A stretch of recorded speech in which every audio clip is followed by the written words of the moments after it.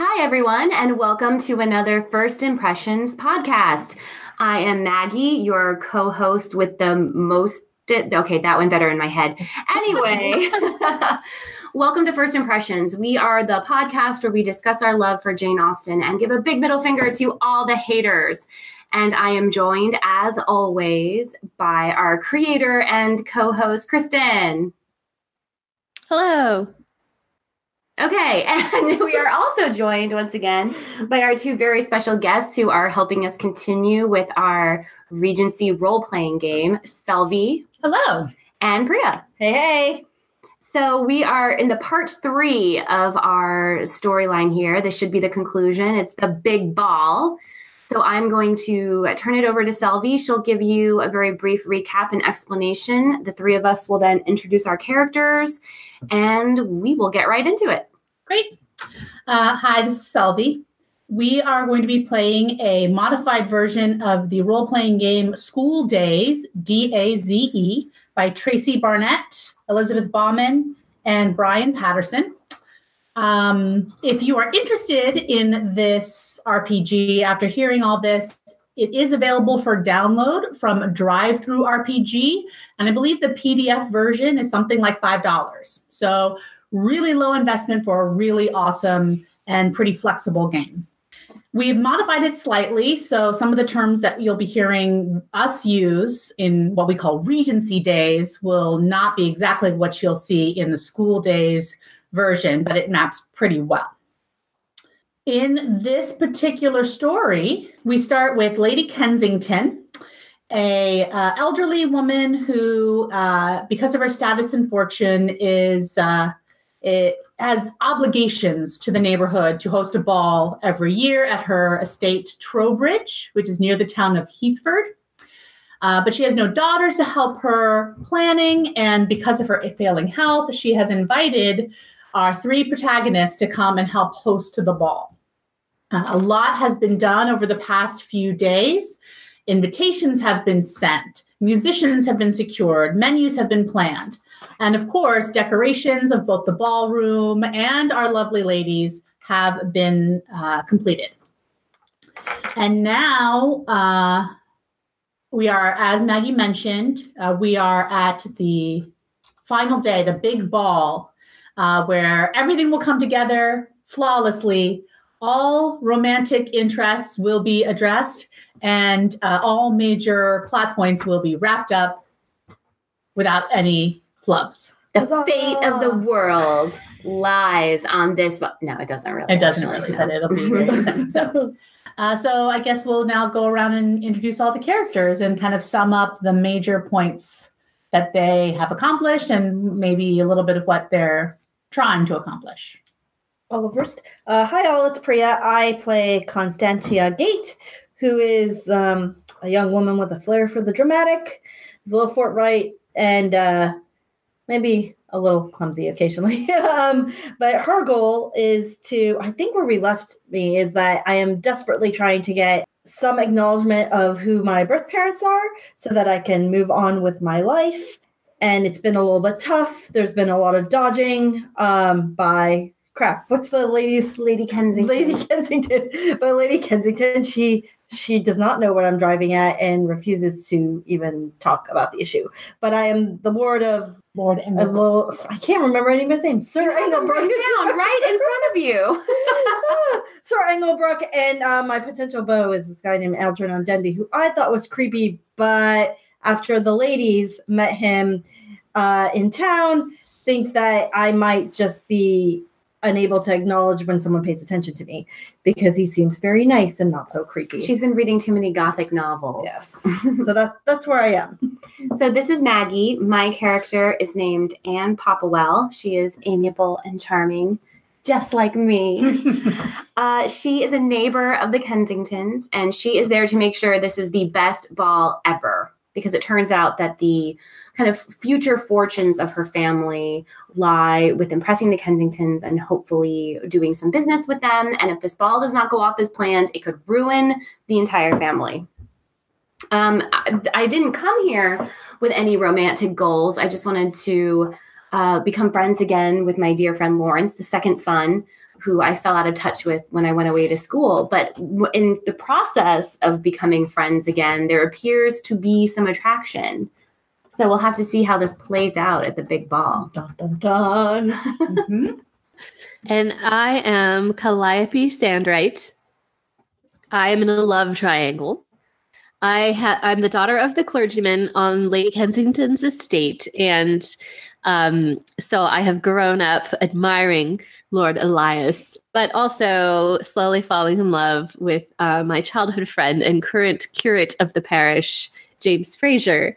So they're both going to be at the ball tonight, and I'm still not sure how this romance is going to play out. But I have two strings to my bow, as Austin said about Mariah Bertram. So I personally, I'm good at music.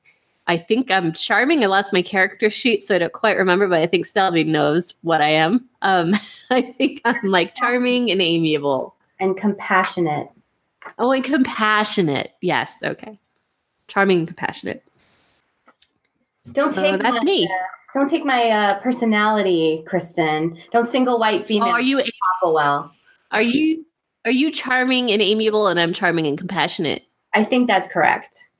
Okay. All right. I know that you are compassionate, Kristen, for sure. And I think we had added a characteristic for both. Rhetoric. Yes. I added brave, where Anne is not intimidated and will speak up for herself. And Kristen, you added rhetoric, where you are able to sway people. Oh, that was smart of me. Behind the curtain here, folks. Yeah. We don't know what we're doing either.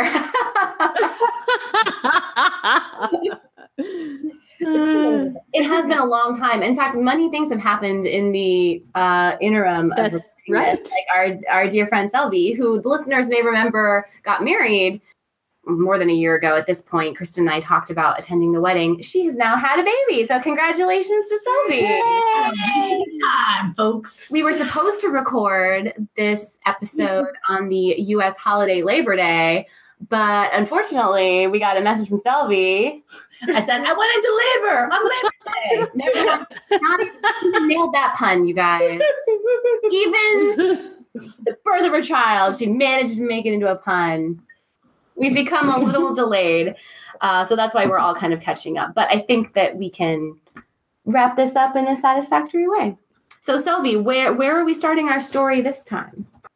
We are starting shortly before the ball. The ladies, if you all agree, are essentially completed with their preparations of themselves.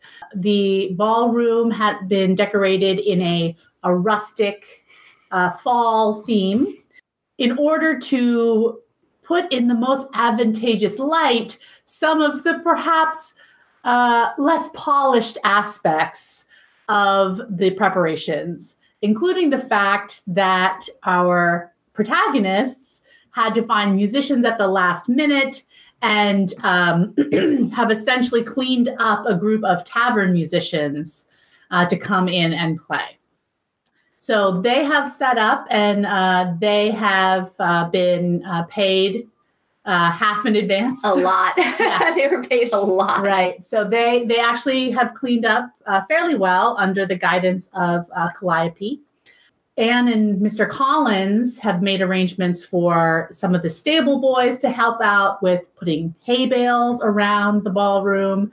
And Constancia managed to coordinate an expedition into the basements of Trowbridge and found some bolts of cloth to drape around the ballroom. And overall, the effect is very, has come off well, right? You all did very well with your roles and planning this and putting it all together. So your intended effect of a rustic country dance has been achieved. And I think you all are well pleased with this effect.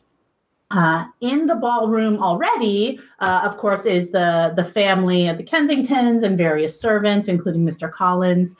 Lady Kensington, her health is better. She is able to be at the ball, but her recovery still confines her to a chair.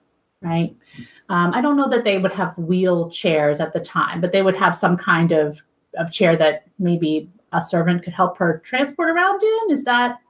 I don't know how they would. Seems legit. Seems legit. I mean, they might have had wheelchairs, but probably not. I think I'm on board with this chair.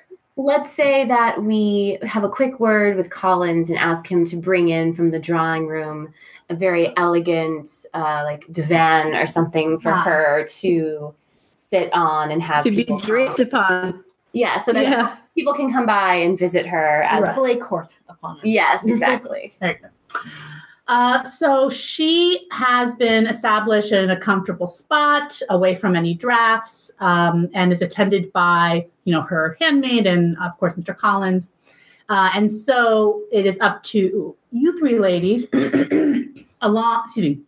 It is up to you three ladies, along with Elias and Lawrence, to receive the guests. Any last minute preparations or words to each other or to the brothers Kensington? I am extremely nervous, fiddling with my gloves. Everything has to go perfectly tonight.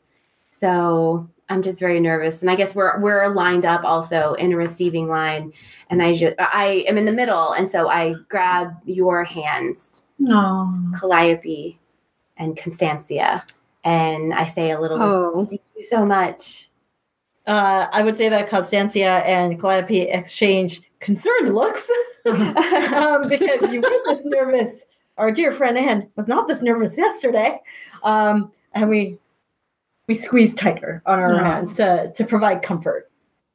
Speaking for Calliope here. All right. So guests start to come in. Would Mr. Collins announce each guest? I don't know who would be doing that. Yeah, you know what? I don't know. I think they can come in and go through the receiving line. Yeah. What if we hire a professional announcer? Picture Paul Bettany from A Knight's Tale. And now, entering the ballroom. It's a little bit too late to go and shop for a herald. Yeah, that's fair. The footman is particularly charming, loud voice. All right. So some of the first guests to be announced into the ballroom are Mr. and Mrs. Popplewell, Anne's parents.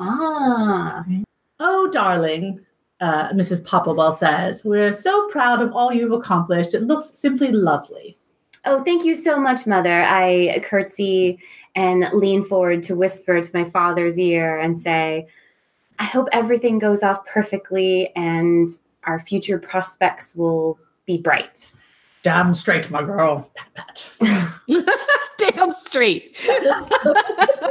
He's a bit rough of the spirit. It's no wonder he mismanaged our estate, is it?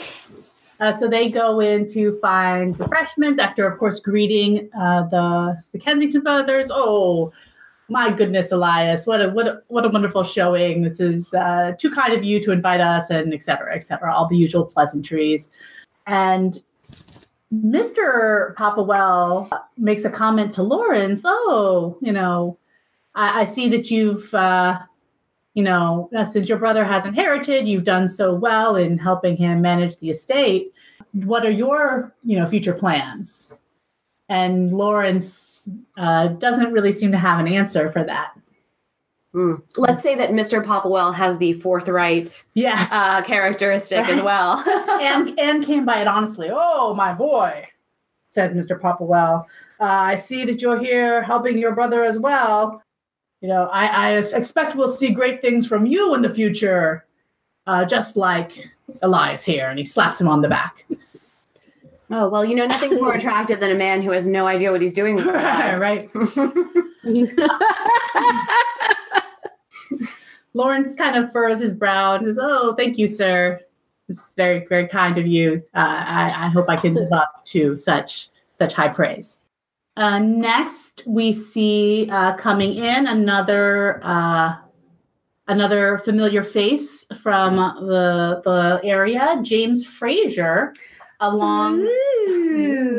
is coming in, and he expresses the regrets of Calliope's father and mother, they're off visiting a sick parishioner and were not able to get home in time to prepare for an elegant event.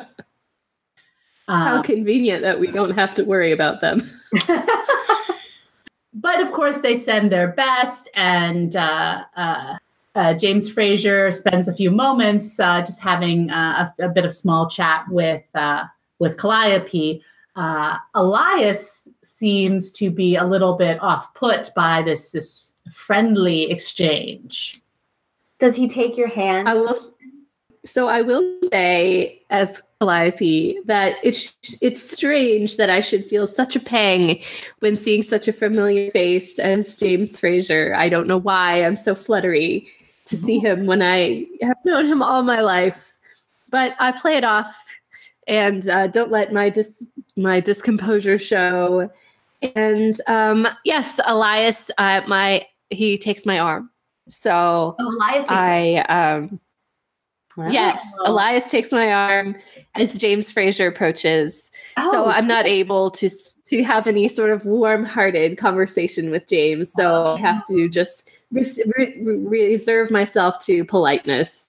So this is the politeness of a party host. Dominance move, right? Like he takes your arm like she is mine. Yeah. I like it. So Anne and Constantia like elbow each other very subtly. It's good. Right? Subtlety is not one of my personality characteristics. As you know, I can't even. Neither.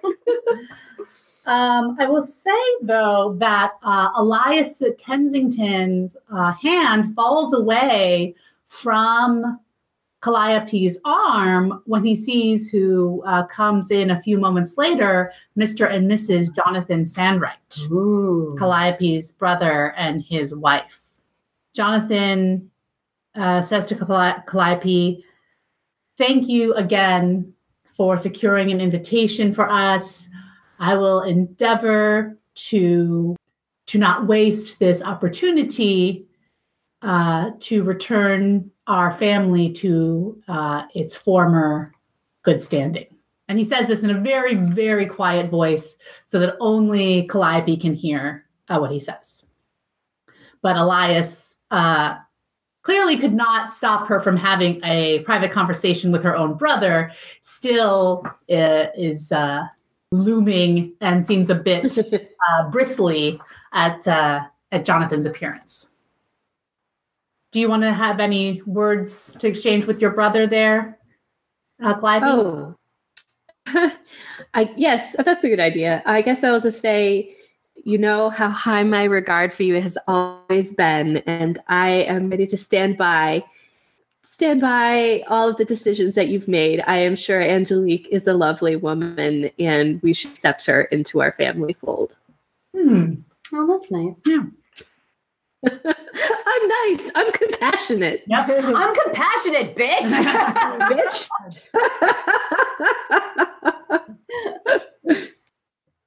We next, a bit later, we see Sir Engelbrook makes his way in. He is a very short and rotund man. Jolly is the word that you might use to describe Sir Engelbrook. And he greets Constantia warmly. He is, of course, attended by his secretary, Algernon Denby, who also congratulates Constantia on her excellent, the liveliness of this ball is quite what they would expect from such a girl with such a beautiful imagination. Constantia is touched. But she greets her guardian first, and as she hasn't seen him in many weeks, it's been about 2 weeks or whatever since we've been playing this thing, and I greet him and I say, "I have missed you, Lord Sir Engelbrook. I hope all things are well at the estate. I am so grateful for you to send Algernon, well, Mr. Denby here. Whoops. So Denby here, it was nice to see a familiar face a few days ago, as the stress of planning the ball made me a little apprehensive. So I thank him for coming, and he moves along.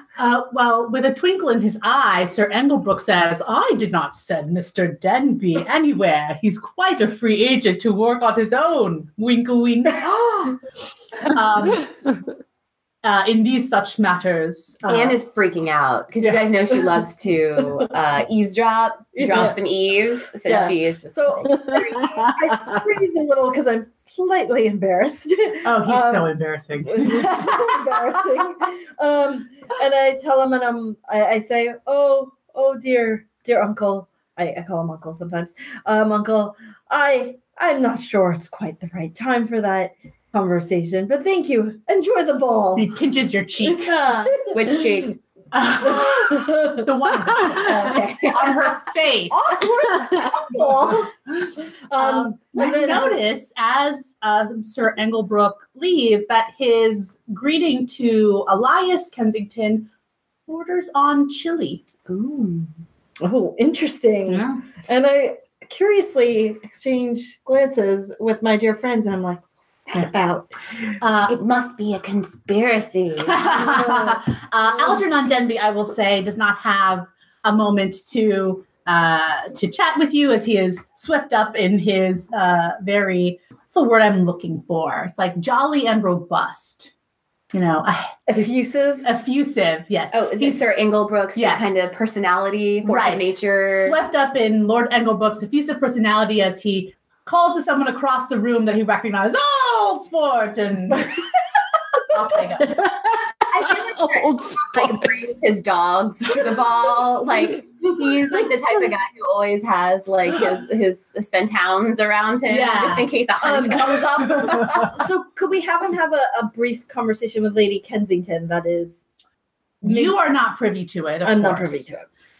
But you do see that, like many of the guests before, after greeting the the young children who have hosted this ball, but after greeting the young people, of course, the guests go and pay compliment to Lady Kensington and thank her for once again putting on this wonderful event. It's all light fare, small talk, chit chat. Oh, good to see you, et cetera, et cetera.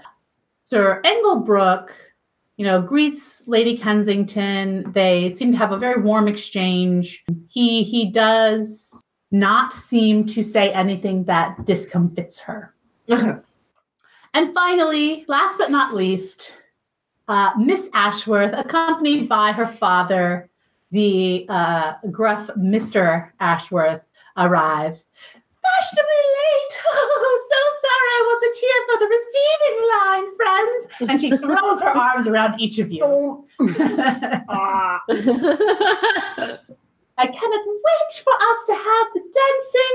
We must start it immediately. What fun. I just like twirling and flitting out of the room, and now she's twirling. She flings her arm out. We have to. Lines, Calliope.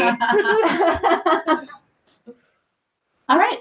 So I think that's most of the major players. Does anyone else have a thought about who should get the ball?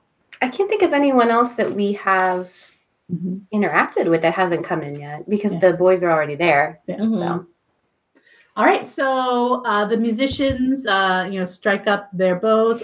There wouldn't be any kind of speech at the beginning of the ball or any kind of. I don't think so. I think that there would maybe just be like a fanfare, and they would set up like the first few. You have to give the couples time to go out and line up, and do all that stuff. So let's say there's kind of like a little the introductory music that signals that the couples should begin taking their positions for the first dance. Comes up. So we're all standing there in the receiving line still, like very awkwardly, right? Good. Yeah. So Elias Kensington, without a word, extends his hand to Calliope. Oh, wow. Okay. Yeah, no, we're going to dance. So I take his arm. Yeah, you agreed to this days ago, girl. Yes. No, I know. I'm not. I said, oh, wow, because I realized I was supposed to say something because I was like, yeah, of course he's going to take my hand. And this doesn't require comments on my part. But then I realized you all were waiting for me. Oh wow. So I gotta say something. So yes, I take his hand because I have agreed to this days ago. Okay. And he leads you onto the dance floor. Did either of you make arrangements for your first? I think I did. Lawrence asked me for the first 2 dances as well. Lawrence looks a little more nervous than his brother. And he mumbles something along the lines of, oh, shall we dance? I take his arm as offered, and I lean in a bit and I whisper, "Don't worry, Lawrence, you're going to do fine." Is that like mildly negging him, or my accomplishment is dancing, so I got this. So basically, I'm gonna make him look good. Yeah, but I got this. Yeah. So I'm nervous about being close to him, but I'm not nervous about dancing. Yeah. This is what I've lived for. This is what this was all for. Yes. Game on. I will say that Constantia, who's trying to mend her dramatic ways, overhears this exchange and has been just paying attention to her friends go off the dance floor, not thinking about herself. But when she hears her friend and tell Lawrence that it'll be okay, she wonders briefly, Lawrence has a peg leg. Like he lost his leg to an alligator. And like the alligator also swallowed a clock. Like you have now. Because why else would he be worried about dancing? Constantia just like crafts a whole novel in her head about the loss of this poor man's limb. Okay, why don't you go? And then I look around. Anne looks around and says, "Oh, I wonder where Mr. Denby has gone." Right. And I say, "Oh, I believe he's over there talking to my uncle." And I glance, and as I glance across the room, we catch eyes. Yeah, yeah. And he tilts his head, and I say, "Yeah." Sorry, you can't see what I'm doing. I shrug my shoulders, and he crosses to the room and takes my arm. He starts to cross the room, but before he's able to reach you, another young man from the village comes and asks you for the first dance. Oh, dramatic. I think bounds of polite society say that he got to me first, so I should say yes, but maybe we should roll for this. You could try to get out of it. Do you have a attribute that would help you? Well, I'm forthright, so I could be like, "Oh, nah." You could lie and say, "I've already promised the first dance," but I am unsure of this thing with Algernon, so maybe it's up to you. What would you do? Yeah. So let's say, because I'm a little frightened as to what's going on, I'm like, "Sure, I'll dance with you." Yes. So I dance with this young man from Sir Rando. Sir Rando. He's one of the. So not appearing in this podcast. Well, we could have Algernon cut in. I don't think, was that a thing you could do? That's a thing. I don't think that's a that. thing. So you got to dance with this yokel. Yeah. All right. I'll dance with that yokel. Do it. And then our conversation happens in the second dance. You know what though? You're just gonna make him jealous, which means that he'll like you more. Yeah. That's how I. Although wait, you told me last time that if a man ignores you, that means he likes you. Did I say that? So now Anna's confused. I don't remember saying that. So we all take the floor. Yeah. And as you line up for the first dance, Calliope especially is surprised to see that James Fraser is taking the floor with Miss Ashworth. Oh my gosh. Laugh rings across the ballroom. Wow. He's really going to some lengths to make me jealous here. It pierces through even the horns. The first dance, we must have some conversation. Lord Elias Kensington makes a comment on the number of couples. Okay, so I think to make this easiest, we'll kind of do a conversation with all of us with our partner. Yeah, so individually, one by one. So Calliope, you are up. Okay, I'm going to reply with politeness then. Okay. Yes, Lord Elias. The size of the room is very comfortable for this number of couples. A small silence passes through, and he makes a comment saying, "I'm delighted to see that your brother was, after all, able to accept my mother's very kind, very generous invitation. As am I. It was such a kind and generous invitation, but that is of a piece with your mother's generosity. I will admit myself surprised that he and his lady friend are able to purport themselves with such grace on this particular dance. I know this is a dance that is usually reserved for only the best echelons of society. Burn. Wow. Yes, so you'll find that my brother has been raised to be very much the gentleman.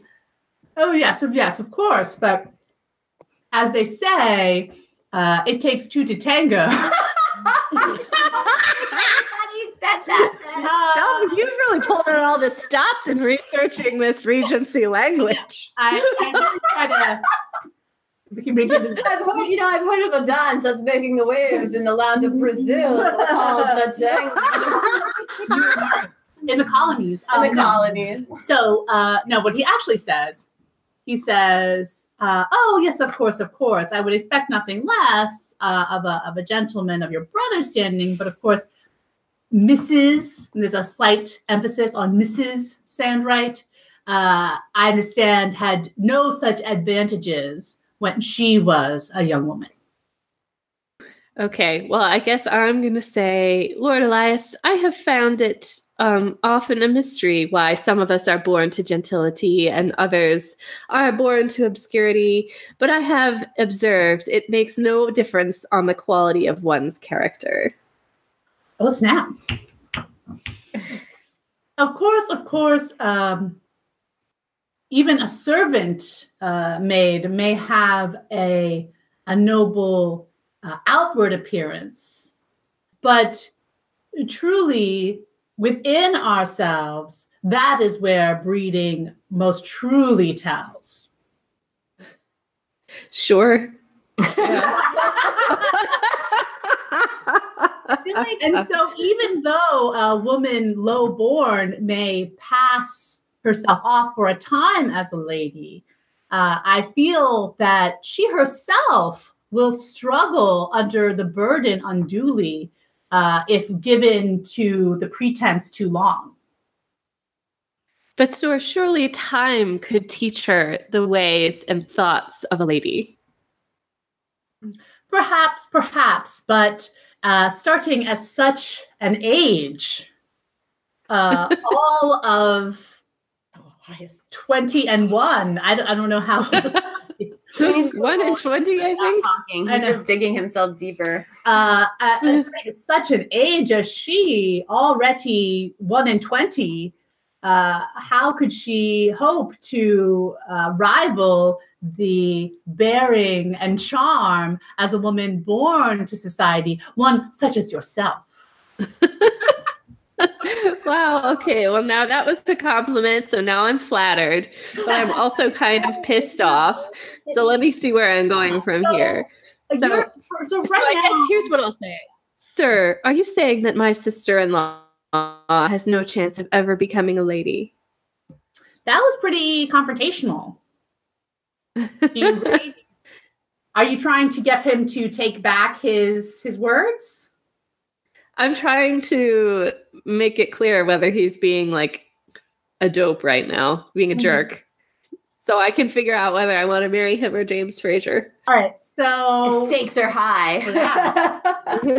One conversation and it's one. I know. I am going to. So that was a pretty, I would say, forthright question, right? You do not have the forthright characteristics, so it's just a straight D6 roll, right? You don't get any bonuses unless you want to spend a good grace, if you want to do something like that. No. No? Here, I'll roll my random dice generator. I rolled a 5. Okay. Oh, she lies every single time. Oh, it's only 6. No, this random roller actually has been my friend a good deal. Right. So you have rolled a 5, and you are basically trying to get him to renege on what he said about Mrs. Sandwright's low Yes. birth? Yes. Okay. You asked if he's trying to say that she will never Be a lady. rise to their level of society. And he says, "Oh, of course not. Of course, I would never say such a thing." Okay. Well, I guess I give him a little bit of a curious look, but then I smile and contentedly dance with him further. And he makes another comment about the decorations of the room. We really don't have that much to talk about. I mean, you guys know each other really well, like you know of each other, but You both like music, yeah. That's true. I could always ask him about the latest music. and he's super rich. Yeah. So let's talk about how you're super rich. Like, how's that going? Great. Okay. So And you could have the rest of your lives to get to know him. Oh, that's true. you make a It's comment- better to enter marriage with knowing as little as possible of the defects of your marriage partner. Yes. So you make a comment about the music. He excitedly takes up the topic, launches into an exuberant review of some latest composition. And I think we'll move on to the next young lady Okay. and her partner. Does anybody have a feeling, Priya? You I wanna feel go like next? mine will be super short Okay. because I don't know who this dude is. So you're having this nice conversation with Sir not appearing in this podcast. Sir Martin. Or Sir- Mr. Martin. Mr. Sir Martin. Steve Martin. Hey, I'm just a wild and crazy guy. So you are dancing with Mr. Martin, who has very little of interest to say. You notice that Mr. Denby is not dancing the first dance, is in conversation with some other men and Lord Engelbrook or Sir Engelbrook. They seem to be planning a hunting expedition if Sir Engelbrook's enthusiastic arm gestures are anything to be interpreted. And he is discreetly looking your way, but trying not to make his interest too obvious. Yeah. Hmm. And So, question: this might be a good role opportunity. You never think that someone likes you. yeah. Does she recognize that he is keeping tabs on what she's doing? Maybe it's just him lurking. Yeah, so maybe this is I'm gonna second guess myself a little where as I am talking to Mr. Martin, I look over and I see him staring at me and at first my instinct is to be like, oh, this is weird. Yeah. And then I was Dun, dun, but my heart does a little flutter and I warm and I'm like, why do I think he's like I'm just asking myself these questions. Like creepy. And then Mr. Martin says something, I'm like, what? Hmm. I'm so sorry. Yes, the sheep this year are certainly Yeah. outdoing themselves.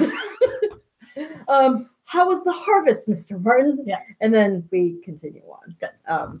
Mr. Martin is the hero of this podcast. You didn't know. Spin-off series. I see it. Spin-off series. Last minute entry. Why don't you roll? Maybe Mr. Martin trods on my foot, Oh no. and we have to leave the dance floor.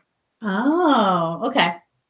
So that happens. Yeah. Like when I turn and we're talking about the harvest, Mr. Martin gets super excited Yes. and steps on my foot, and a sharp biting pain crawls up my knee, up my ankle, and I go, ow, ow, oh, dear Mr. Martin, I need to go and I think I need to take a seat for a moment. And he's like, oh, he very apologetically. Roll me a dancing check. I don't think you have that skill, but it's just a straight up roll. 4 is a success. So you are not seriously injured. You do not take a physical embarrassment by actually having your toes crushed, but you managed to convince Mr. Martin though that it is time to retire to the door, the edge of the dance floor. He deposits you in a chair. He makes another somewhat embarrassed apology, and he takes his leave. You see that Mr. Denby is disengaged himself from his conversation, and he's trying to make his way over to you. Second dance. All right. Now let's go to Anne. Nervous. I mean, Right. not about the dancing, but I don't know what to talk about or say, which is a new experience. Right. And Right. she usually knows what to say.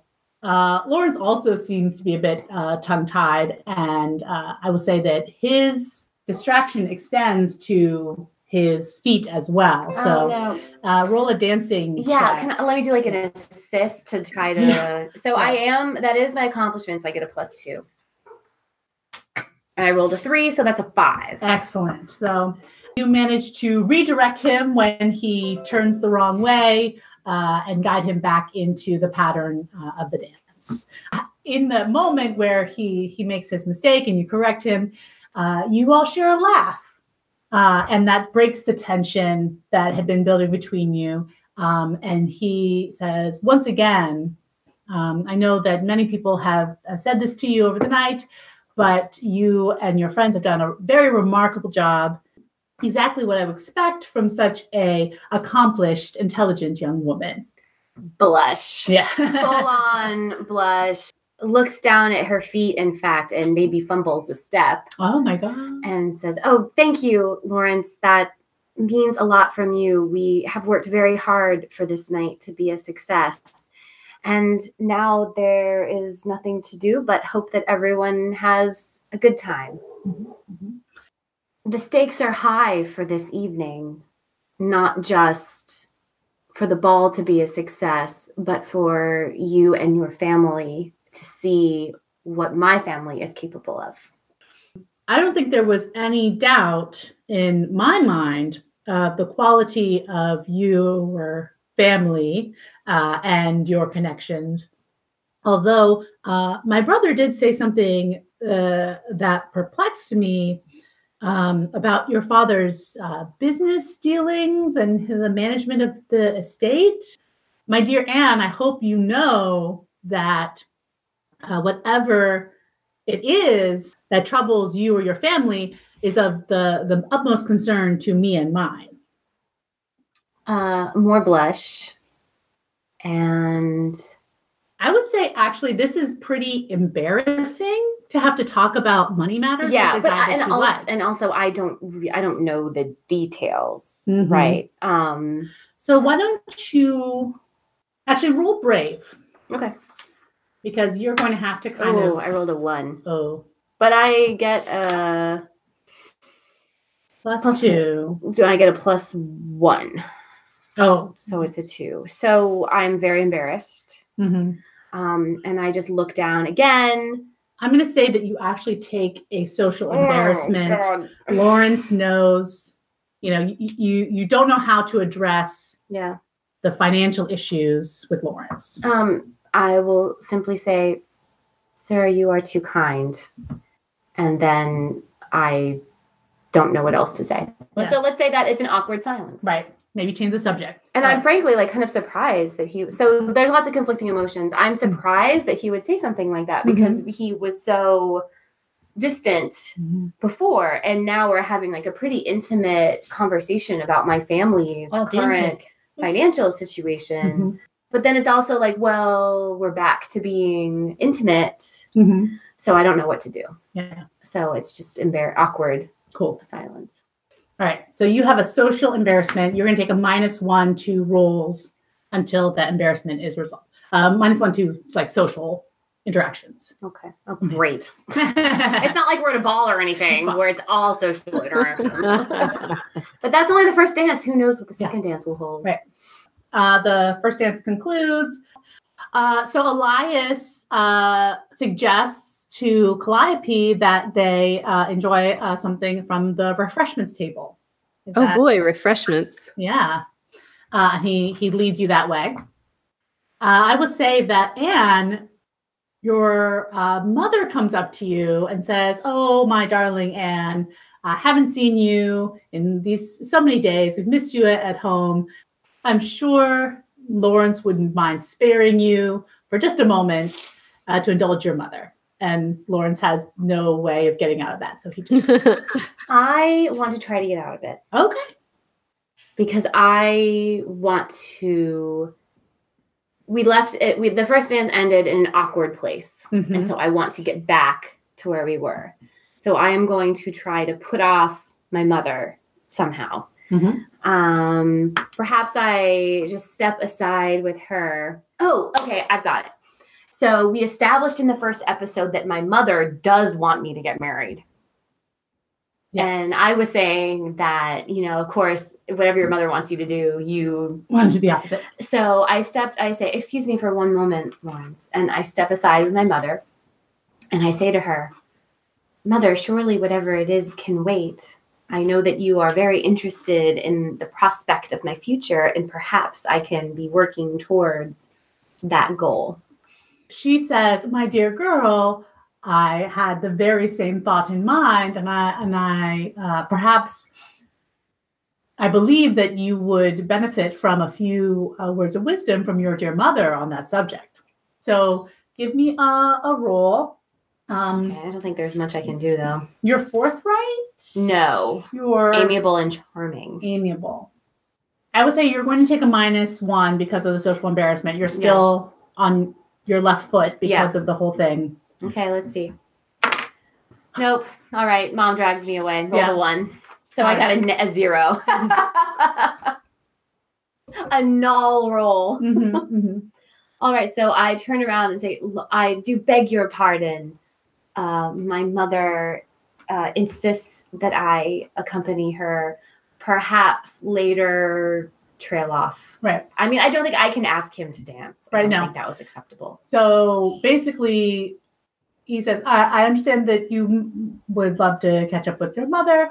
Perhaps I will take the third dance instead of the second. If you would indulge me. Curtsy, once again, you are too kind. Mm-hmm. Yeah, well, and like typically in the Regency era, you always did 2 dances. Like if you're going to ask for a dance, you're really asking for 2 dances. Just so you know. She's freaking out. Like, what is happening? Mm-hmm. Constancia, as the music winds down from the first dance, Mr. Denby reaches your side and says, oh, I saw that you had to leave the dance floor a bit early. Are you quite all right? Very solicitous. And you say, oh, thank you for, I say, thank you for checking on me. The kind Mr. Martin just trod on my foot accidentally, and I just needed a moment to recover. I wiggle my toe a little. Right. He sees your toe inside your slipper. Trauma. I was going to say he looks down on the ground. He's like, oh my goodness. I was going to say, in the process of wiggling my toe, my dress comes up and he sees a little bit of ankle. Oh my God. That's just shocking. Slut. And so I wiggle it, and I was like, I think it is on the mend. Mr. Denby is like flustered. He saw some ankle. He didn't know it was that kind of party. He is not prepared. And he just sits down beside you, and he's just like, now he's like nervous. He's like doesn't know what to do. Obviously, he came over to ask you to dance, but now he's like discombobulated. You guys are so cute. Yeah. Do you want to do anything to encourage him? Or? Yeah, so I'll say I've been sitting for a couple of minutes, and I believe I'll be ready to enjoy this ball to its full extent. Roll me hail. That is one of your. So we added it. Mm-hmm. Yeah, you are hail. So.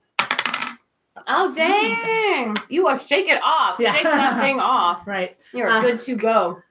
So Lord Denby seems encouraged by these words and what he knows of you, although you have a very gothic and mysterious appearance, ephemeral, if you will. You're wearing a dark choker. You're actually quite a strong young lady. And so he managed to say, well, if you are feeling up to it, if you are quite sure, I wonder if you would do me the honor of granting me the next dance. And I say, yes, Mr. Denby, I will. Excellent. So he's very excited about that, obviously. Looping back to Calliope, at the refreshments table, you are, having some light chat with Lord Elias, and James Fraser and Miss Ashworth approach. Miss Ashworth is like making a beeline to you, and James Fraser seems to be like unwittingly pulled along in her wake. And Miss Ashworth says, oh, everything's going splendidly. The musicians that you pulled out of the gutter have doing a wonderful, splendid job. Yeah, she's lobbed this at you, just inserted herself in your conversation, and now it's a foursome. We're all chatting together. Isn't this cozy? So awkward. Yeah. Miss Ashworth, of course, is completely oblivious to any kind of tension between the two men of the party, and she is kind of dithering in your ear about the decorations and the ball, while Elias and James Fraser exchange terse pleasantries beside you. You see James Fraser is dancing with Miss Ashworth, and it seems that they may be dancing the first two dances together. How does that make you feel? It doesn't make me feel great. I feel a pang. I feel like my childhood friend is slipping away from me. And even though I knew exactly what I was doing with trying to become closer, let's say, to Lord Elias, I realized that a future that I used to imagine for myself is slipping away. So now I'm conflicted, and I don't know what to do. So probably like what I would do is to jump over there and rip them apart. Ask him how he's enjoying his dance partner. So I guess I would say, oh, Mr. Fraser. And it feels awkward to call him Mr. Fraser instead of James, as we have grown up together. Mr. Fraser, I hope you're having a lovely evening and enjoying the company of your dance partner. Oh, yes, of course. Miss Ashworth was kind enough to agree to a few dances with my humble self. She is a most enthusiastic dance partner. As I'm sure you know her better than I. Indeed. Well, maybe I could take him sort of aside and say in a low voice, like, you know what? I don't think Elias would be okay with you just going off and chatting with some other guy. They're going to give me a role. So if you don't have anything specific that you think would help you, I'm going to say this is like a soft-spoken thing. Like, you don't want to be noticed having this side conversation with James. But if you don't have another way of saying that, it's going to be just a straight roll, up, down. I rolled a 1. Oh. Okay, so you try to have a side conversation with James, but Elias opposes himself once more and says, if you are quite done with your refreshments, perhaps we should say a word. We should greet my mother before we start our second dance. He takes the glass from your hand, puts it back down on the table, and he walks you away. This is so juicy. Elias has become really proprietary. Yeah, he really has. I guess he likes me a lot. Yeah. I did my work well, it seems. Yep. I feel bad too because I started the game with like, this is so fun. I'm being this like character who's trying to get a rich husband, and now I'm like all conflicted and feel like a bad person for coming up with this plot line. But it's invested in the game. You're invested.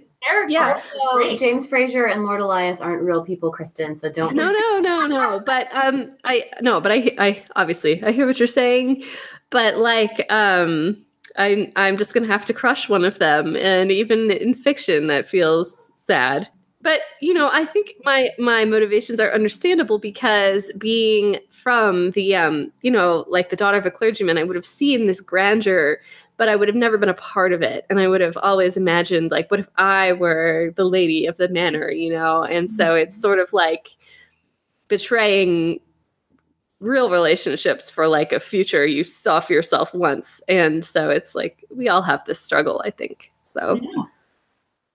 So it's good. All right. So second dance? Yep. So let's start with Constancia. She finally gets to dance with Mr. Denby. The song chosen is, let's say, a slower, heavier...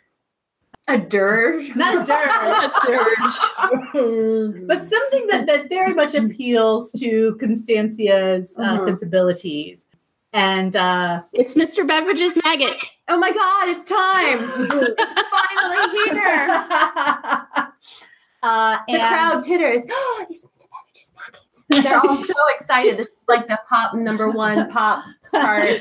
It's their jam. It's the Despacito. Despacito. Oh my Wow. God. Yes. Okay, but that reference is going to date this podcast. Well, that's okay. Yeah. In 5 years, if someone stumbles across this, they'll be like, What's Despacito. Despacito? It will never age. Okay, so So, excuse me, I just have to email our DJ and tell him to include that in the reception playlist. Oh my God. So Priya, Constancia is dancing to this, very moody piece of music with Mr. Denby. You are gazing into each other's eyes. He's got a darkened countenance. It's very real. Dear Penthouse, you'll never guess what happened to me. It's like your fantasies are coming true. Sure.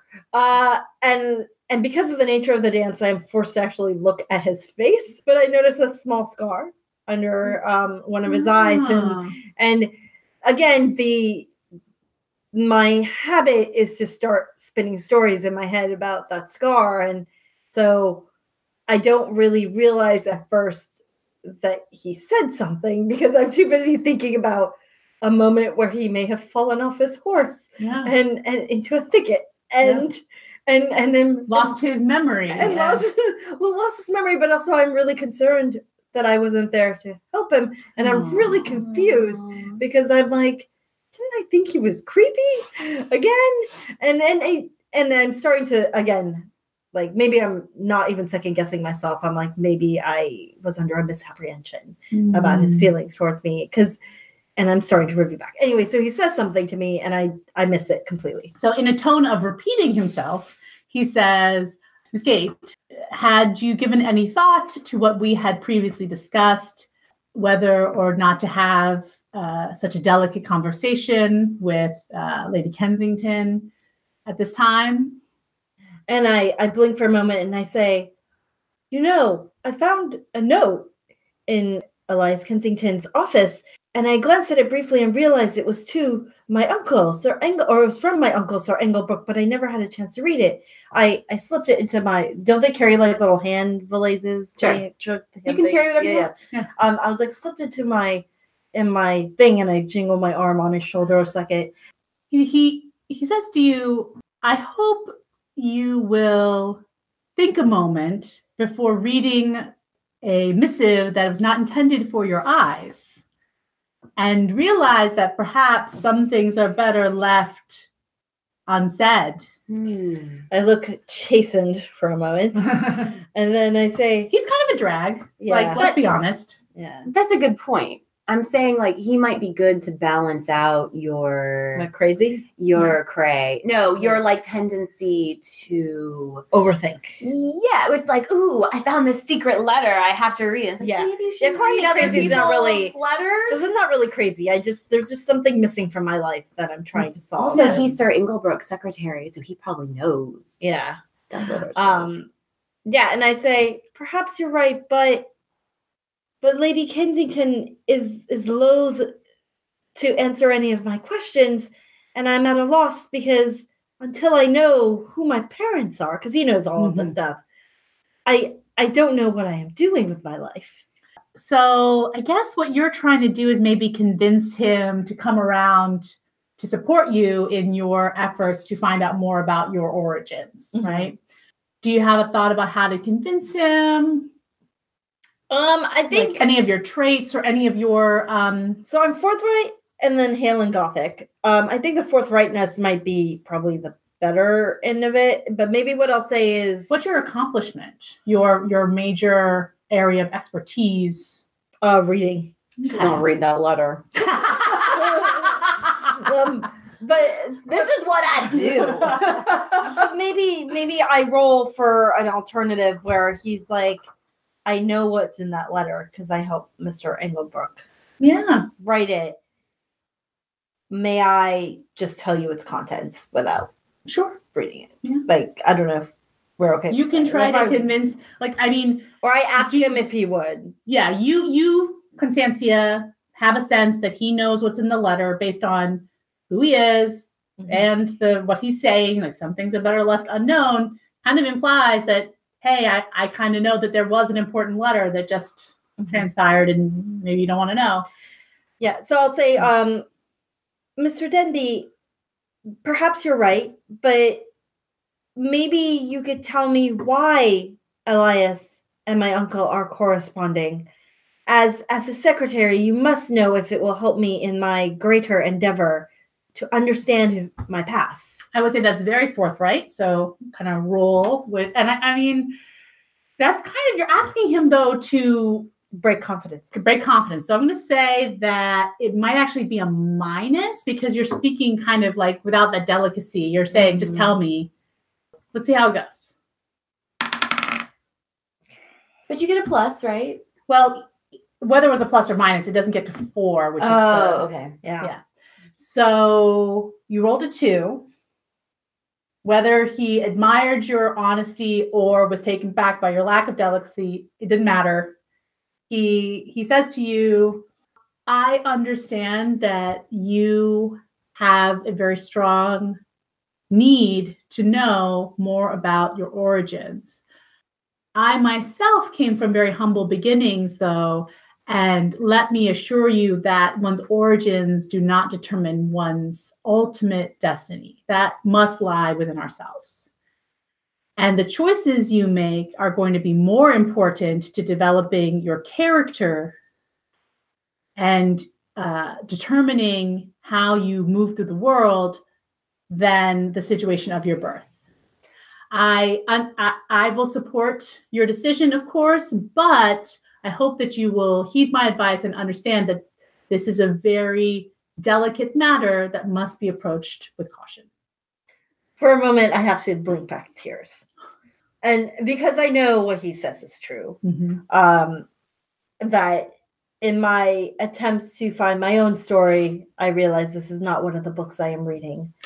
And that perhaps people's feelings and privacies are important and critical to maintain. So let's say if it's close to the end of the dance, I remove the letter from the valise and I hand it to him. I say, if you could please return this to my uncle. Oh, you get a grace for that. Gold star.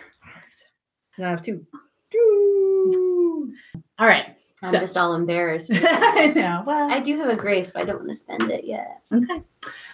So let's go to Anne. She is having a conversation with her mother, and her mother says, my dear, I cannot tell you how pleased I am to see that you have renewed your close friendship with Lawrence Kensington. He is quite a lovely young man. And, I know that you have been fond of each other since you were children.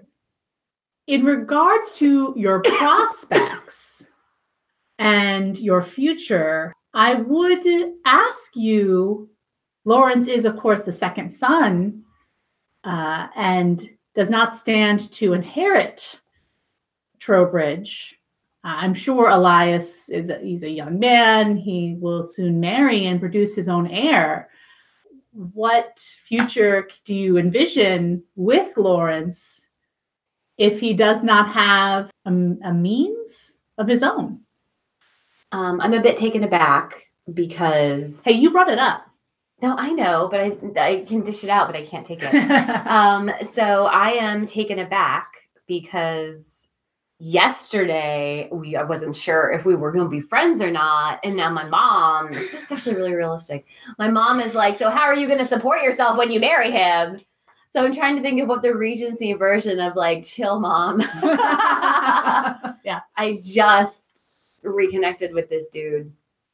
So how about, Mother, I appreciate your concern for my future. I have been working these past weeks tirelessly to secure the future of our entire family. Lawrence and I have reconnected as friends. I think it is a bit premature for you to think so far ahead and to assume that I may be so fortunate as to secure him as a husband. Mm.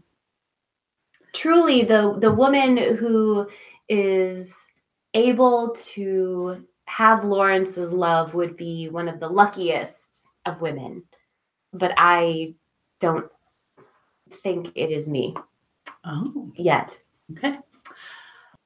She says, well, we shall agree to disagree on that point, my dear, for he is a man of a certain age. You are a lovely young woman of his acquaintance. It is only natural for things to progress towards marriage, if, of course, you purport yourself in the appropriate way. If you do not wish to wed young Lawrence, may I suggest instead you consider that a more advantageous match for both you and our family would, of course, be Elias Kensington. If you were to wed the Lord of Trowbridge Estate, we could eventually consolidate our two holdings, enriching both families and securing ourselves against your father's less advantageous, less profitable decisions. Okay. Mother, of course, I appreciate all your advice. But again, I think that all of these discussions are premature. I was not even thinking of marriage yesterday. Mm-hmm. And I don't want to plan my future out too far ahead at this point. I pat her hand and I say, your advice is well taken, and I shall surely hold it in consideration. Now, you must excuse me, for I believe I am being intolerably rude to my dance partner. She takes your hand and says, one last thing. You may believe that your marriage lies far in the future, but keep in mind that our family will not survive the next 2 years without some sort of windfall. So no pressure. And okay, Mom. Okay. That's fine. And I'm sure your efforts to ingratiate yourself upon the Kensingtons, was that not the reason for this ball? No, I did not come here looking for a husband, Mama. Now, please, I beg you must excuse me. So I'm going to need you. So I will let you resolve your social embarrassment if you can you can express to your mother your goal for making this the best ball ever. Like, why are you here if not to land one of these rich dudes? My work for the ball was only for my family. By showing my worth and therefore reflecting well upon my father, if this ball is a success, I was hopeful to secure the appreciation and perhaps even a sense of obligation from the Kensingtons on his behalf, not my own. Interesting. So, like for them to make an investment? Yeah. Yeah. I'm going to say that's a roll to try to shake your mom and convince Maybe her. Charm her. Charming is more opposite sex interactions, like flirting. Okay. What have you got? Brave. Brave. And what's your third one? Amiable. Amiable. Okay. So I would say it doesn't really fit with any of your particular characteristics. So I think it's just a straight with a roll. -1. Yes. Nope. Rolled a 3, so it's a 2. Okay. Damn. So your mother says, my dear, I understand that you wish to get back to your dance partner, but if you truly wish to further your father's business interests, perhaps you would facilitate a conversation between himself and Lady Kensington on the subject. And if you would come with me now, we can... I don't want to come with you. I want to go dance. That's the whole I wanted to do. That's the whole thing. We can casually introduce the topic into conversation with Lady Kensington and perhaps secure a business investment in your father's next endeavor. Okay, I look back over at Lady Kensington, and Elias and Calliope are now talking to her. I will say, yes, Mother, I will go with you and Father to speak to Lady Kensington. But as she's already engaged in conversation with Lord Elias, I do not think it would be the best first impression for us to make not first impression, you know what I mean? To interrupt her discussion with her son would probably not set our conversation on the correct foot. Therefore, I will complete this dance and then I shall present you to Lady Kensington. And then I leave. Okay. Now I have to find out what Lawrence wants to do when he grows up. Yep.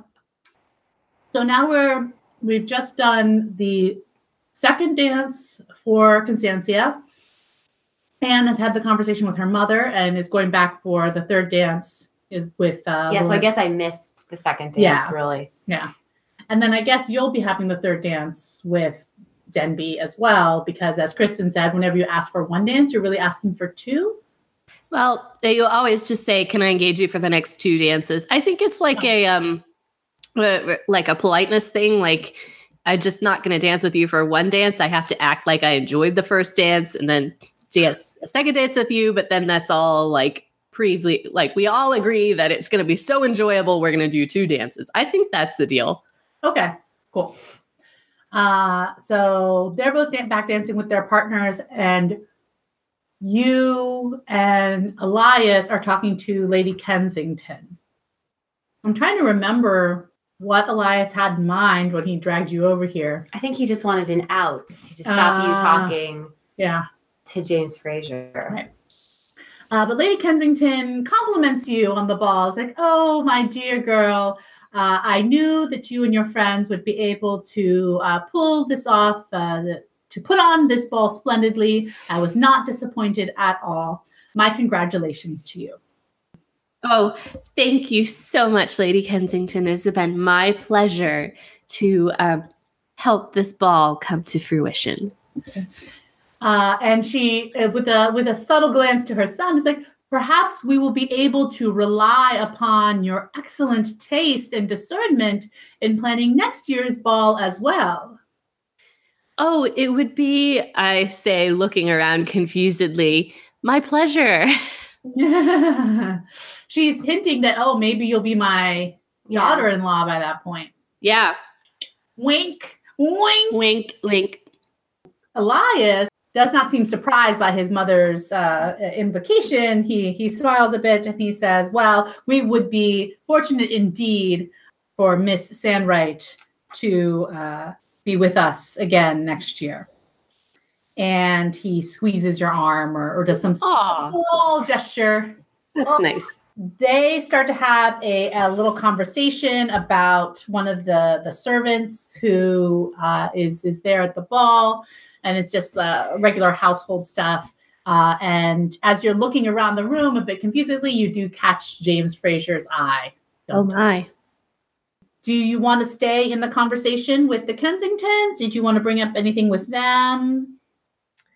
I kind of just, at this point, would love to get away and talk to James. Yeah. How are you going to do that?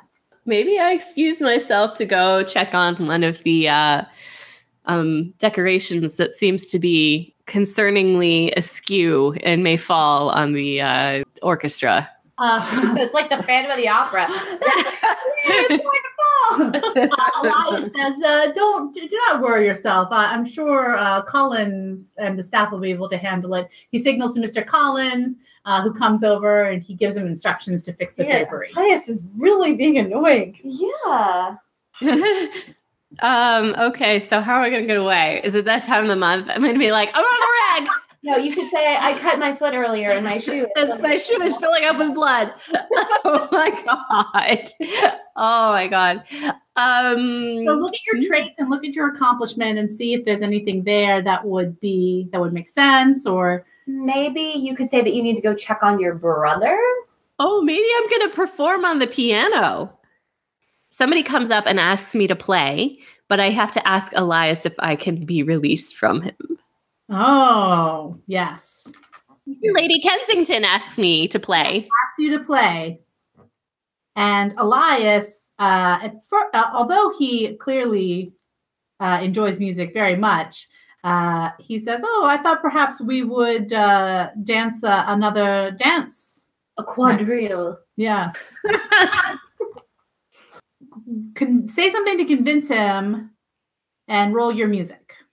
Elias, I would never want to disappoint your mother. I know how much she enjoys music, and as I know you do as well.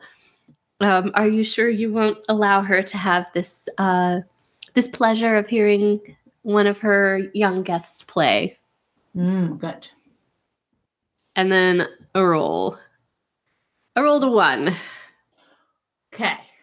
So you have a 3. I know. We jinxed you, and now your rolls suck. Do you have any trait? I mean, you could try Rhetoric. I have rhetoric, right? Rhetoric. Okay. So I have music and rhetoric. What's that? Like I'm a musician. Does that give me any points? So he seems dubious at first, but if you can, I don't know, make one more appeal. Okay. I mean, it seems credible. You are Elias. Here's my appeal. Elias, you know I was going to play that piece that you love so much that you were recommending me just the other day. Oh, okay. Yeah, that's his bag. Okay. So yeah, I'll say that's just enough to convince him to. He reluctantly releases your arm and says, "Of course, I would not deprive this the ball or our guests of your wonderful musicianship. Although, of course, I hope that I will be able to dance with you again once this obligation is discharged." Of course, my lord. A curtsy. Right. He's trying to monopolize you entirely. So sweet. All right. So you get away to go to the pianoforte. You would have harpsichord. Fortunately, I'm not singing. I'm just playing on the piano. So perhaps as I play, James Fraser, who has been released by Miss Ashworth, approaches me slowly to look over my shoulder at the music. Does he start to sing along? It'd be like you and McGregor and like. That's exactly what I was saying. That super awkward moment. Though I am nothing to her. Yeah. His stupid hair and his big teeth and just singing with Gwyneth. And I'm like, what are you doing? What is this? It's like watching The Office. I get so embarrassed at that scene. I can't look at the television. Oh, yeah. Mm-hmm. So, there you are. You are at the pianoforte. The fjord. Yes, you are at the instrument. And let's leave that there and go to another scene. So we'd said that we would have the first 2 dances and then we would have some time for you 3 to have an interaction amongst yourselves. Maybe the 3 of you first gather together. When you see Calliope is preparing for her, someone must turn her pages. Okay, how about this? How about we get to you dance with Denby, I dance with Lawrence during her song. Okay. And then when she's done, we'll say, "Oh, we must go congratulate." Okay. Yeah. All right. You both go up to Sir Engelbrook, and Mr. Denby says to him, "Sir, if I may, I believe that Miss Constancia would like a word with you, and this manages to pry Sir Engelbrook away from his fellow hunters, enthusiasts, and Denby has made an opportunity for you to have a private conversation with him, and he excuses himself as well. So there you are with Sir Engelbrook. My girl, what is it?" And he jostles you. Uncle, lightly. could we step outside for a moment to take a stroll upon Of course, balcony? the night air is so good for the health. He slaps you on the back. This summer, while we are celebrating fall. Yes. I said, "Yes, Uncle. I don't know if you know why I was insistent on coming to Lady Kensington's to help with this ball. Well, I assumed that you were just bored over at our estate. There's not much for an imaginative young lady such as yourself to do in the household of an old, stodgy widower like me. And he like slaps his belly and laughs. He's my favorite character now. I just adore him. I look at him fondly I know, with lots of love, and I say, Uncle. Well, that may be true, but I realized of late that I am curious to know of my parentage. I know, as you've told me before, that I was born in France, and that my mother and father were of good breeding, and were gentle people, but were unable to raise me due to unfortunate circumstance, but you have not told me what those were. Mhm. And I was at a party last spring, and someone commented on how much I looked like Lady Kensington, and I thought perhaps I could come and get to know her better, just in case. Okay. Says, my dear, I feared that this might happen if you were coming to Trowbridge. Perhaps I should not have allowed it.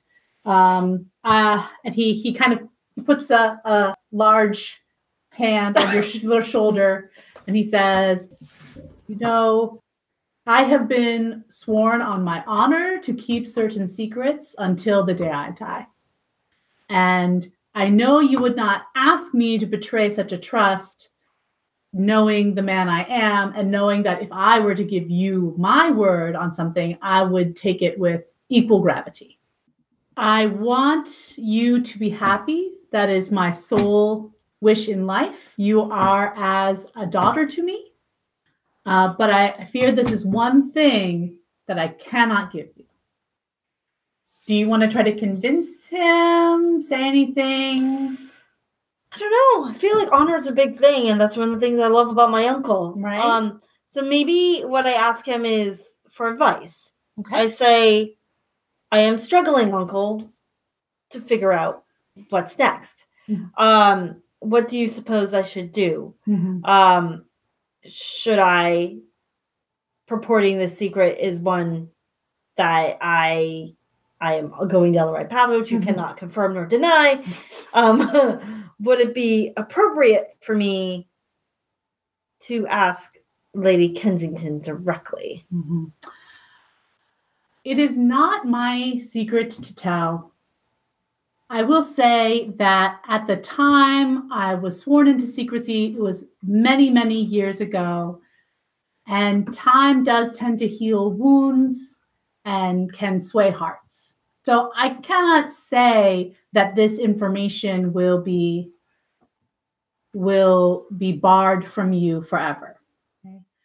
I think that you must take into consideration the delicacy of such information, especially when it comes to matters of inheritance.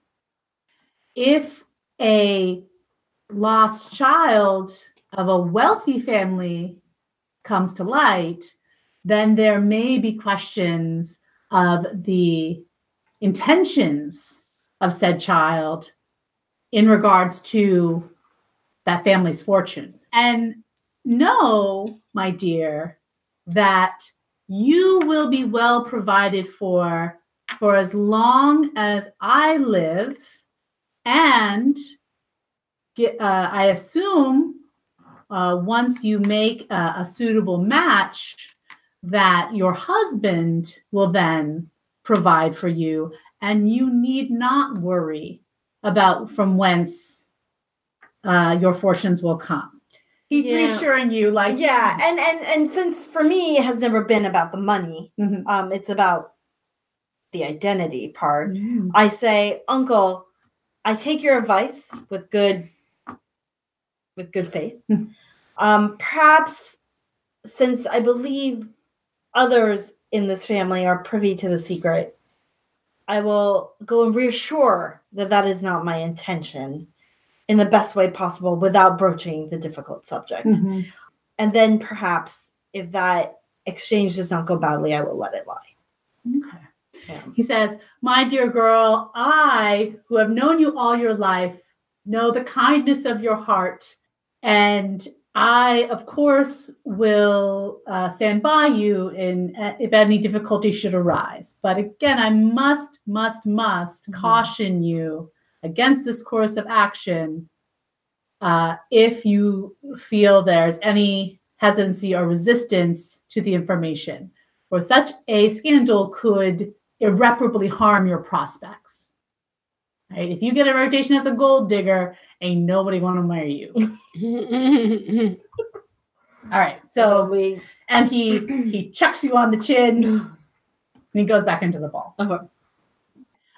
So now we're going to the third dance. Yes, with and I think Anne. this is going to be like key moment Okay. because Yeah. we're into it. Yeah. It's All time right. to start resolving Yeah. stuff. Okay. So Lawrence, you all are. He is not affected by your feelings of embarrassment in regards to the financial. Well, now I don't know what the hell to think because Yeah. now my mom is like totally confused. Me.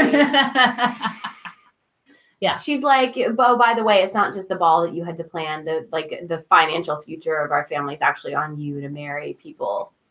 This is kind of something that Anne had just kind of like chosen to put blinders on to this fact for a while. That's no longer a possibility. Yeah. The harsh reality Mm-hmm. of being a woman in Regency England Yeah. has arrived. But Lawrence seems pretty oblivious. Okay, cool. Yeah. He's, he's not necessarily the most keen observer, Right. in general. You're making chit chat, he's carrying most of the conversation. And then he casually asks, was there some urgent issue that your mother needed you for? I hope all is well with you and your family. I hold, of course, your father and your mother in the highest esteem, et cetera, et cetera. I am sure that to my mother, it did appear to be an urgent matter. I find that for parents, the future is always something they are very willing to speak about. For someone our age, however, sometimes it is something that we do not want to spend too much time about. Lauren says, I agree. I agree totally. Totally. Totally agree. Totally. I am in complete accord with your opinion in this matter. My mother and brother are constantly asking me about what living I shall pursue, and I am young yet. There's so much of the world to see and experience. I just don't feel I can select one path and expect to follow that into my grave. I feel exactly the same way. There are so many dances to dance and places to go and things to see. I don't understand why we have to be responsible for the future happiness of everyone in our family and why we have to make these decisions now. However, you are fortunate indeed that you come from a family who is capable of maintaining your support while you take the time to make these decisions. Not all of us have the same luxury. Yes, I am not insensible to my good fortune. However, even those of us with the financial means, we may experience a certain greater form of pressure because those means could so easily be taken away. Your point is well taken. Yeah. Sorry. It appears neither one of us is in full control of our fate. Yeah. So, Kiss. We're on the dance floor. How about he lifts his arm for a moment and halfway reaches your cheek, and then he is cognizant of where you are, and so he puts his arm back down. Right. He says, "My dear Anne, my dear friend, would it not be exciting for us to simply run away to travel the world? I wish to see the far off expanses of our great empire. I wish to sail the open seas. Wouldn't it be grand to live a life carefree of exploration?" Well, Lawrence, truly that would be the grandest thing of all, but reality must intercede. And if a young lady in my position were to run off even with a friend, I'm afraid the damage to my reputation and my family's would be something that we would never recover from. But weren't we just saying that why must our families rely so much on us? Are they not individuals as well? Could they not forge their own way just as they allow us to forge our own? You and I may feel that way, but I'm afraid that everyone else in England does not. He's basically hinting like, yes, let's roll. Yeah, but let's just get in the car and drive. No way. There is nothing I would love more in this world than to see it and experience it. But unfortunately, a woman in my current position is not able to leave situation. Are you trying to let him down easy or just like shutting it down? And no, I'm trying to, because he's been touching before. I'm trying to open his eyes to the reality of the world we live in. Okay. Well, that's going to be rhetoric, which you don't have, but give me a roll. Oh, okay.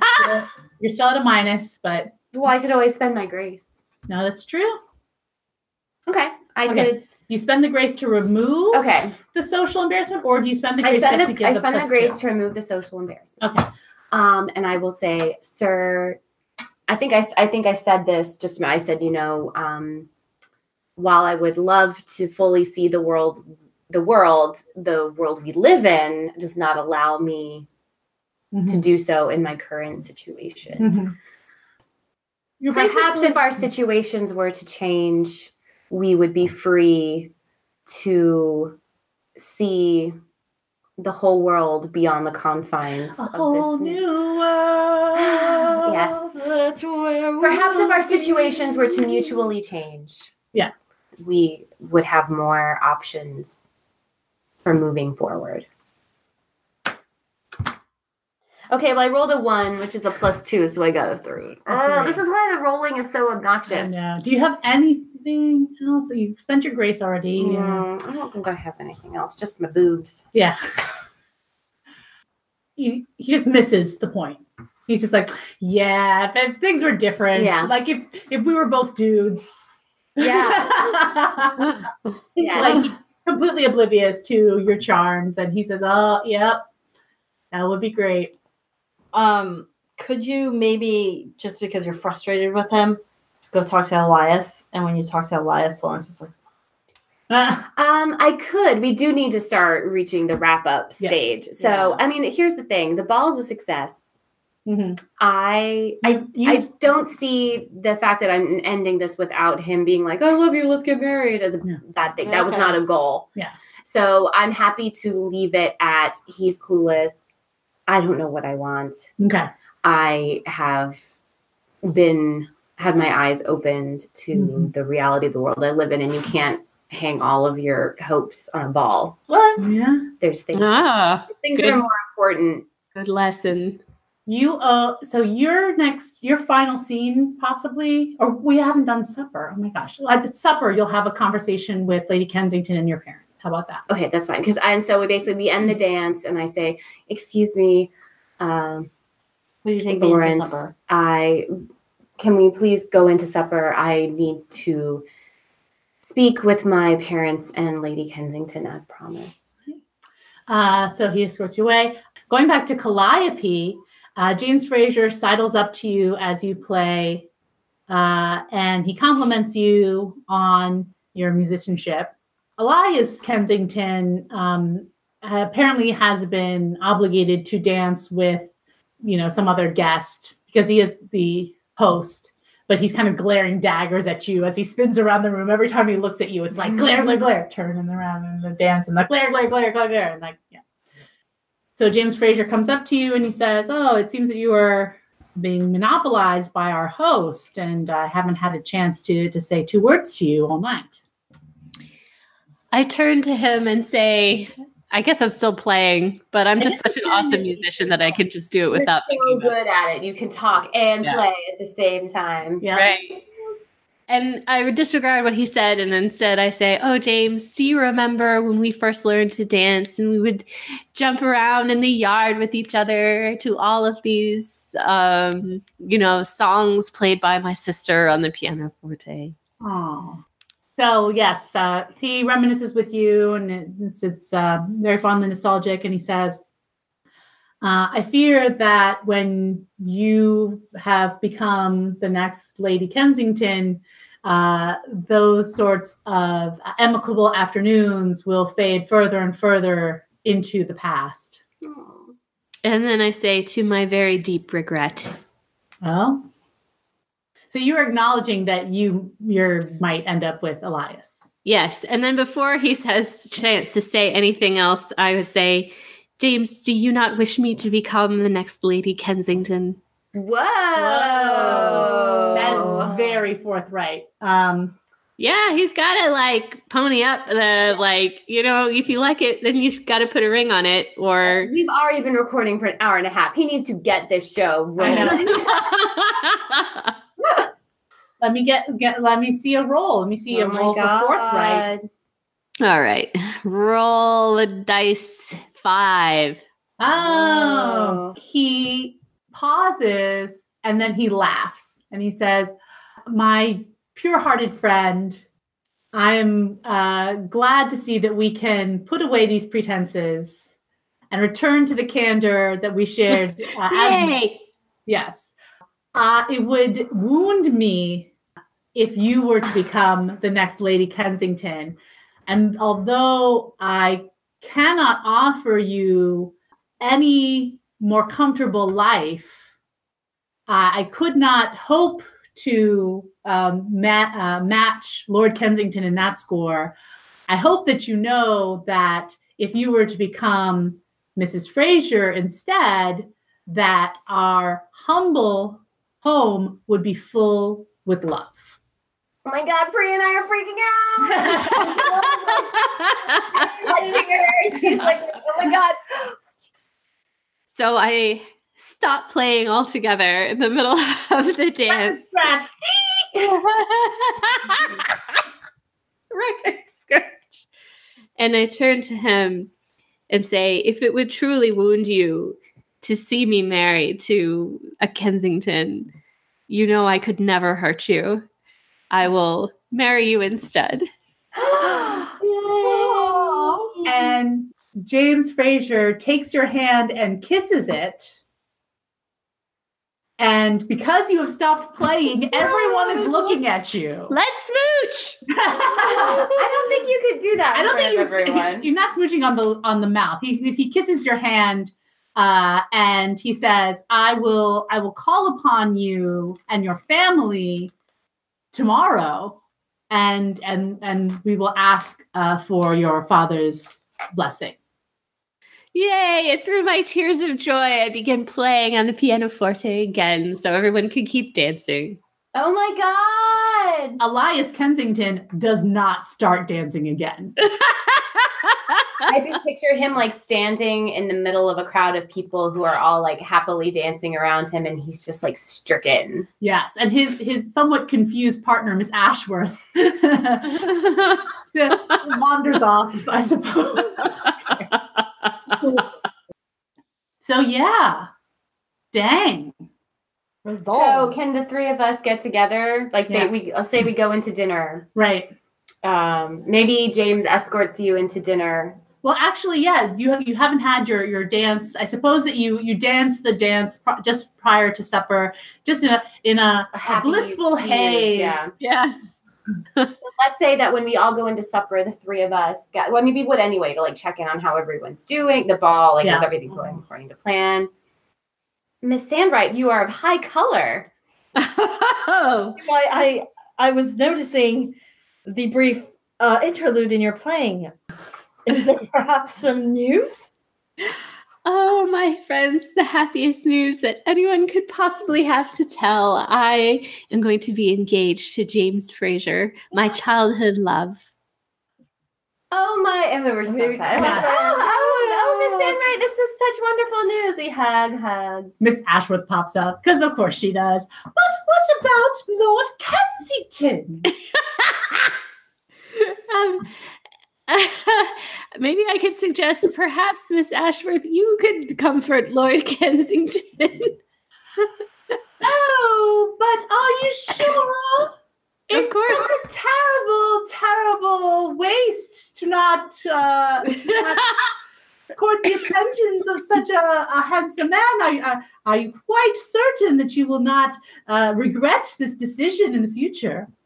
Miss Ashworth, I used to think of Elias Kensington as a very shy man on the outside, yet sweet on the inside. Yet, however, this evening he has made some statements that make me think that we are fundamentally different in the way we see people. And so I do not believe I could become his wife. Oh. Well, Miss Sandright, I am so happy for you and Mr. Fraser, and I think my mother will also be very happy.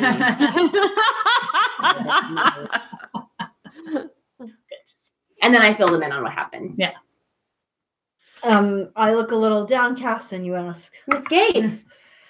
Oh, I've been talking to Mr. Denby and my uncle, and you remember the delicate situation I discussed with you? Of course. And I pour out the whole story because I'm so distraught. I said, and so I feel that I can no longer pursue this line of inquiry in good faith or destroy many lives. But it would be nice to know Lawrence and Elias as my brothers, if they are indeed my brothers. So I'm unsure as what to do, and dear friends, I seek your advice. Well, Miss Gates, I think that this is something that you must decide for yourself. Damn. But I will offer you a piece of advice, which is to think about perhaps the best story is the one in which you write your own ending, rather than being concerned with decisions people made on your behalf. Here. I don't know, girl. It's up to you. I think we've all learned a lot about ourselves at this ball. Yeah. Uh, Okay, so I think I might know what's going to happen. I think if I have one more conversation with Denby, where he's basically like, Okay. get over it. Not All right, really get what over it. okay, Or, so- if you say, All right. if that's you're the person who speaks Yeah, for Denby, so It's true. then maybe everything will fall into place in a different way than I expect. Who knows? Yeah. But I think it's sort of come about that I can't go up and ask anyone. Mhm. I do need to return the letter to Elias. Oh, you gave it to Mr. Denby. Did I give it to Mr. Denby? Did I give it to Elias? Yes. yeah, you said, So, could you please yeah, return it? Well, you said return it to Sir Inglebrook, but I think that he will give it to Billy because it was from Sir Inglebrook. Yeah, because I realized that like if Elias feels this way about Angelique, how would he feel about an out of wedlock sister? Oh, yeah, that's a good point. We've definitely discovered some things about his character Yeah. that we didn't know. So let's do this. Let's do. So, Anne, do you feel like you want to do a scene? I mean, Maggie, do you want Anne to do a scene with Lady Kensington and her parents? Let's not dialogue it. Why don't you just let me narrate it?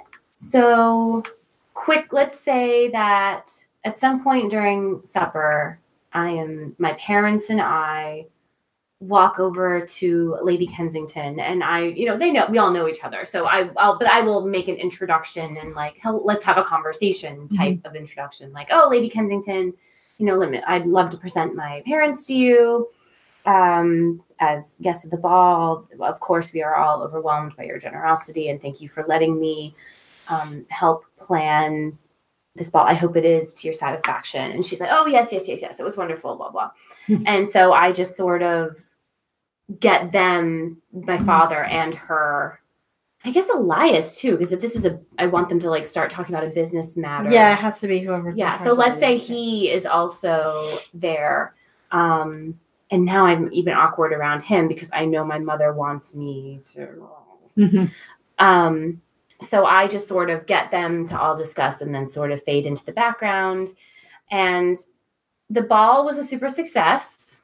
So I feel like my main goal was met.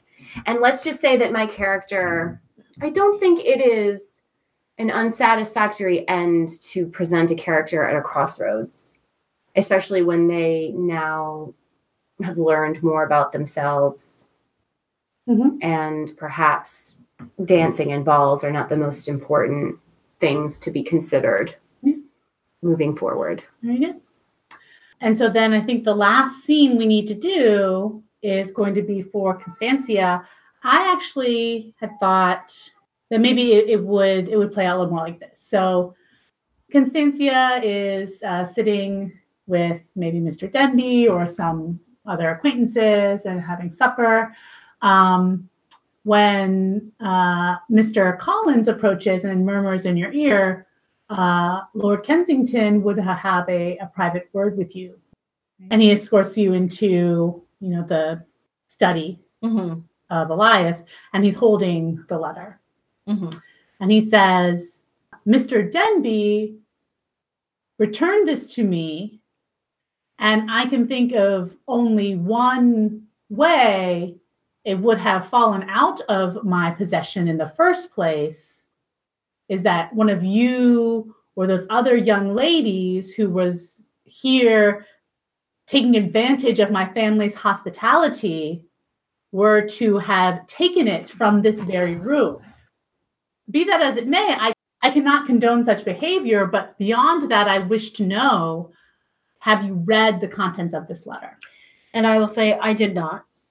I saw that it was addressed from my uncle, and I thought it might be of a subject that is of great import to me, which I do not wish to bring up, lest it cause scandal and trouble with our families. And so I returned it to Mr. Denby to return to you, content, perhaps uneasily for myself, to let sleeping dogs lie. He casts the letter into the fire, and he says, well, I feel that I cannot fully trust the discretion of someone who removes personal correspondence from another person's study. And I think that it would be best if we spoke frankly. The letter concerned a salacious rumor regarding my mother, which is completely untrue. And any person or persons who continues to propagate this libel will no longer be welcome in my home, and I will do everything in my power to make sure that they are no longer welcome in polite society. And Elias is turning to the villain. I know. Oh my God. He was like so bumbling and writing music in the first episode, and now his true colors are, I will marry this man. Yeah. Not sure how to respond to that in a way that will not further anger him. So I meekly, well, maybe not meekly. Because I have a role to help diffuse the situation. So I'm forthright. Okay. And so I will look at him straight and be like, if we are being frank with one another, I will just tell you that Lord Engelbrook has provided for me in every possible way imaginable. I shall live a comfortable life with or without answers to my questions. And perhaps so I'm resolving it for myself. I merely wanted to investigate if I have further family beyond my uncle, who is not blood relation. But I understand that sometimes life does not provide us that avenue.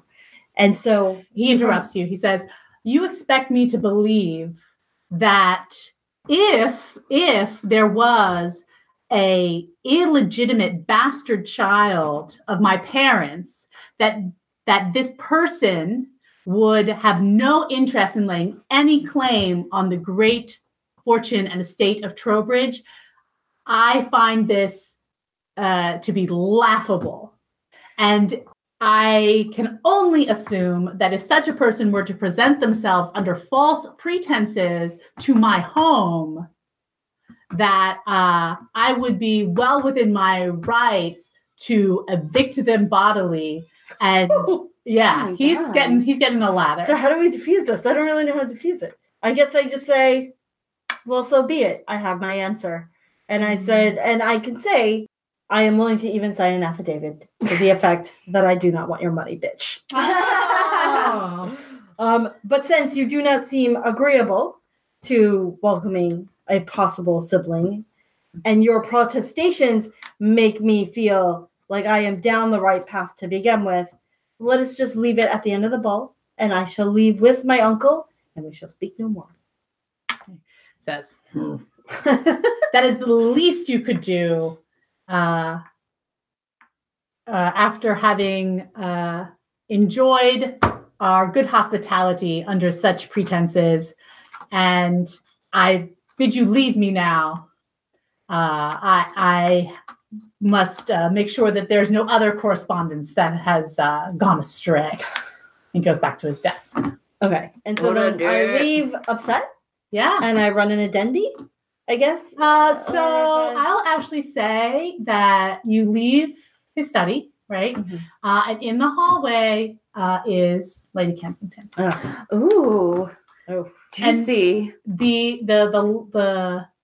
the volume at which Elias has confronted you, while maybe masked by the music in the main hall, could not have failed to catch Lady Kensington's ear. She's clearly on her way to being escorted back upstairs by her maid. After a moment's hesitation, she dismisses her maid and asks you instead to help her to her rooms. Right. On the way there, in the quiet, darker hallways of Trowbridge. How about I say, Lady Kensington, despite what I feel you may have heard, I would like you to know that I really appreciate your hospitality and the privileges I have experienced here. My uncle has always spoken kindly of you and your friendship that I know stretches far back before my birth. Mm-hmm. So I would not want to do anything to ruin that connection between our two great houses. So I shall, with everyone else, I'll leave tomorrow, but I wanted to thank you. Okay, so roll a forthright to see if she picks up. Come on, Mama. 3. Okay, but +2. Right? 1. +1, which is a 4, which is a success. Okay. That's all you need. So after a moment's pause, she says haltingly, when I was your age, I fear that I did not show the same discernment. And while my story did have a happy end in my marriage to Lord Kensington, my own wild imaginings, my own love of the dramatic led me to make some very poor decisions indeed. These many years, my good friend, Sir Engelbrook, has been the keeper of a great secret for me. And I feel that the time has finally come for me to ask him to lay that burden aside. He knows, and I suspect that you know as well, that there was a time in my life where I traveled to France. Air quotes. Yeah.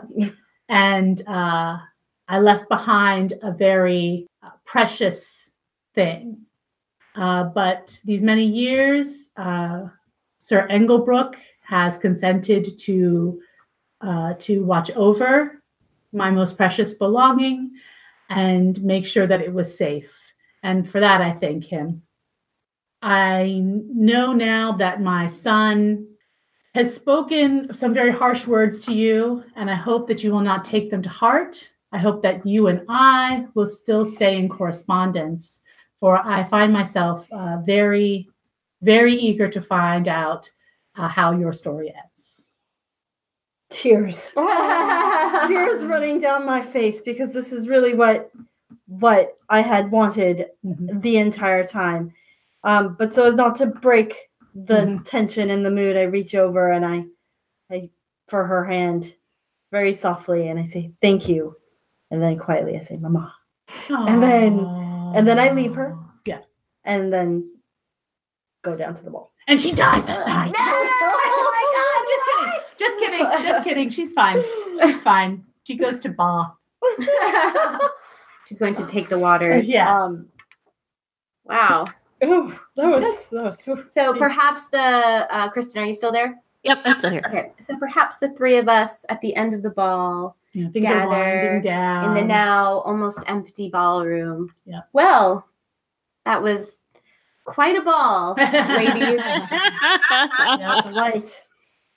I'll just make a note about Calliope's brother, Jonathan, and Mrs. Sandwright purported themselves well at the ball and seemed to be making some more inroads into rejoining polite society. Oh, that's nice. Oh, so when we're standing there, we will all three take hands. So we're in like a little circle. Mm. And let's say Miss Ashworth has fallen asleep. Yeah, she had too much wine. Yeah. She's snoring. I will, and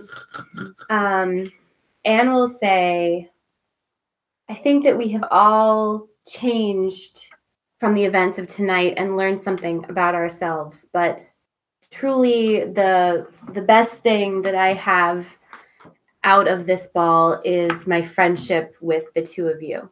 And I hope that is something that will remain constant no matter where we are for the rest of our lives.